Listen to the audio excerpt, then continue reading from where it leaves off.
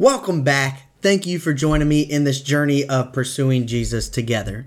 Week 1, we started off with trust. A lot of us have trusted Jesus with our eternal security, but it's hard to trust Jesus with different aspects of our lives. And in fact, there are things that we hold on to and we need to build in that relationship with Jesus and pursuing him that allow us to surrender different things in our lives. And that was week 2. Week 2 was all about surrender. So as we're pursuing Jesus, we have to learn to trust him, but also surrender to him the things that are holding us back. And then week 3, we learned about learning to think like Jesus. So what does that mean? Like learning to think like Jesus. And specifically, we talked about how our thoughts change as we seek Christ. The things that we used to seek in the flesh no longer please us the closer we get to Christ. And this week, we're going to be talking about fun. So what does it all mean together? I remember as a kid, sitting in youth group just like yourself, I would probably be the cool kid, right? In the back corner, I'd crack a few jokes, try to make people laugh because that was my idea of fun. But when it came to doing like the activities and other things, I may have struggled a little bit because I really cared about what people thought of me. And if it meant making a fool of myself, I was like, nah, no thank you. That's not for me. But as I matured and as I got a little bit older and I wanted to have a little bit more fun and enjoy the process along with everybody else, I started to get out of my comfort zone a little bit. You know, as I matured in my relationship with Christ as well, I started to care less about how people think about me, I should say, because I still care a little bit about what they thought, but I didn't care about how they thought it or how they formulated their thoughts against who I am or what I'm doing. And I started to be able to make a little bit more of a fool of myself. And I say that in saying, I just had fun. I learned to have fun in my relationship with Jesus. Now, you're saying, Chris, what does this have to do with anything fun? Like, how can pursuing Jesus and following him be fun? Well, let me tell you, it is the most fun I've ever had. In fact, I have so much peace and joy inside compared to seeking the flesh and thinking those things were fun. Sure, it satisfied the flesh in a moment or in a season, but it gave no purpose or meaning to my life. And I tell you this because I want to encourage you. You know, it's okay to get up in front of people, have a good time, and make a fool of yourself. I say make a fool of yourself. I'm just saying be yourself. Bring your energy. Like, dive into the situation. Get uncomfortable with other people. Because when we get uncomfortable, people usually appreciate that more. Like, when you think of people that you like as entertainers or movie stars or musicians, these are not the people that kind of just stick to the script and don't go outside the lines, right? They're the ones that focus in and say, all right, how can I be different? How can I express myself? How can I have fun? And those are usually the people that we like. They're the characters in the movies that kind of go against the story and against the grain that are main characters. They're not the people blending in the background because they don't want to be extra. They are extras, but they don't want to be extra.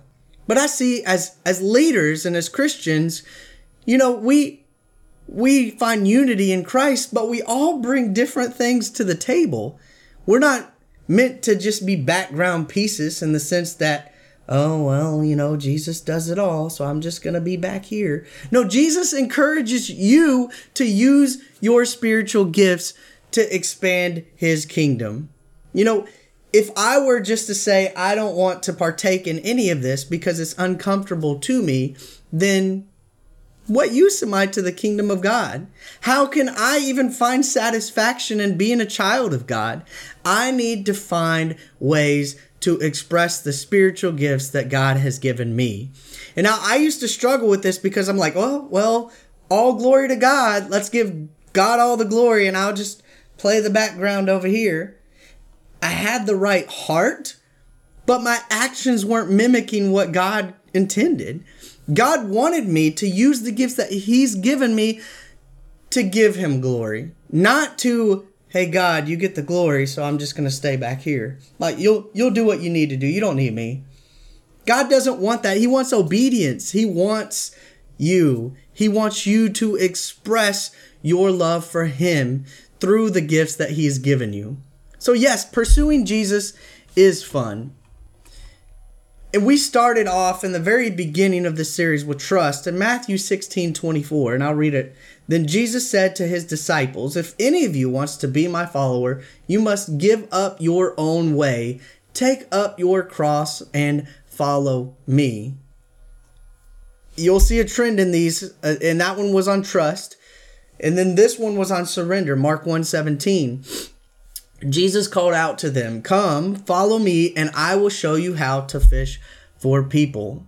And then in week 3, learning to think like Jesus, when Jesus heard his answer, he said, there is still one thing you haven't done. Sell all your possessions and give the money to the poor, and you will have treasure in heaven. Then come, follow me. See, all these, they share a common trend.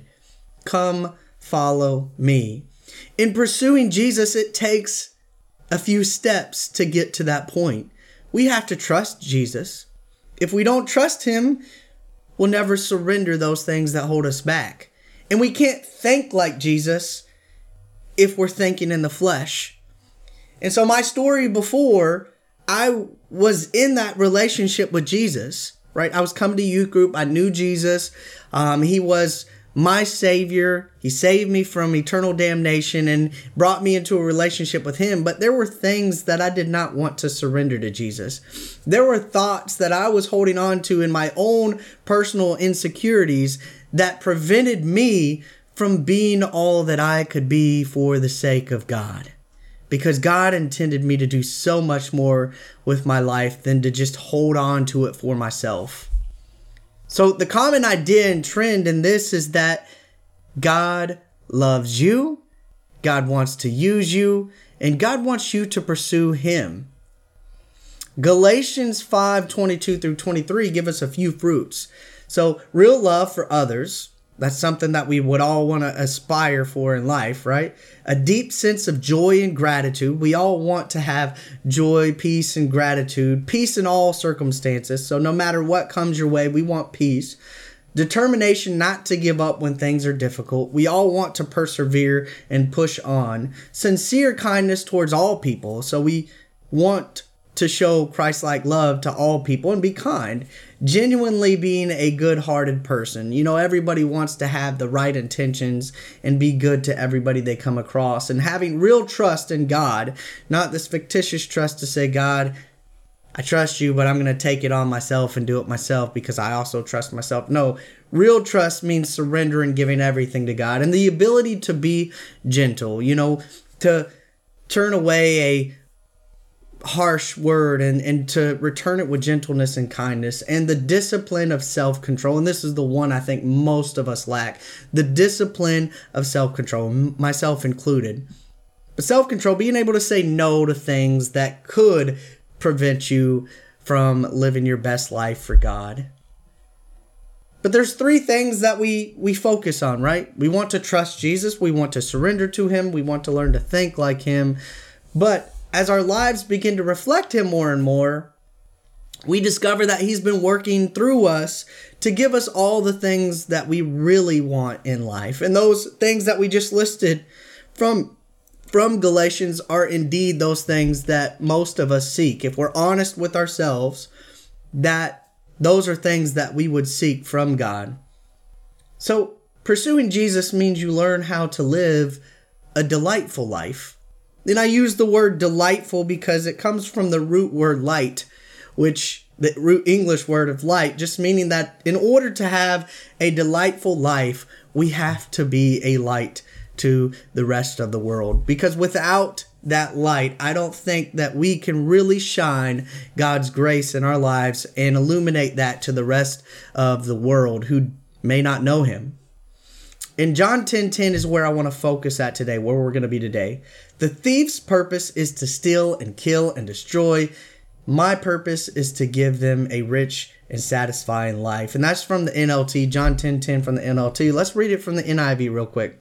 The thief comes only to steal and to kill and destroy.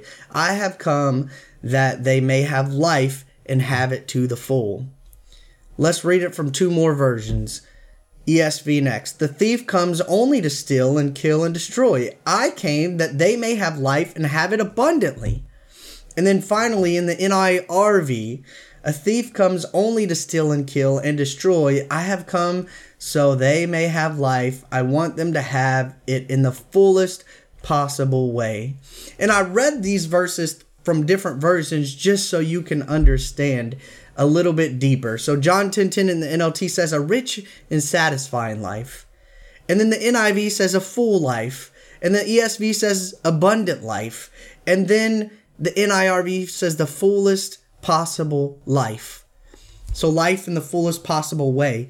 It's not saying that we'll have it easy. It is saying that though our life will have purpose. He came so that we can have life and have it with purpose to the fullest potential possible, abundant above our own purposes and our own wants. Instead, God gives us what we need.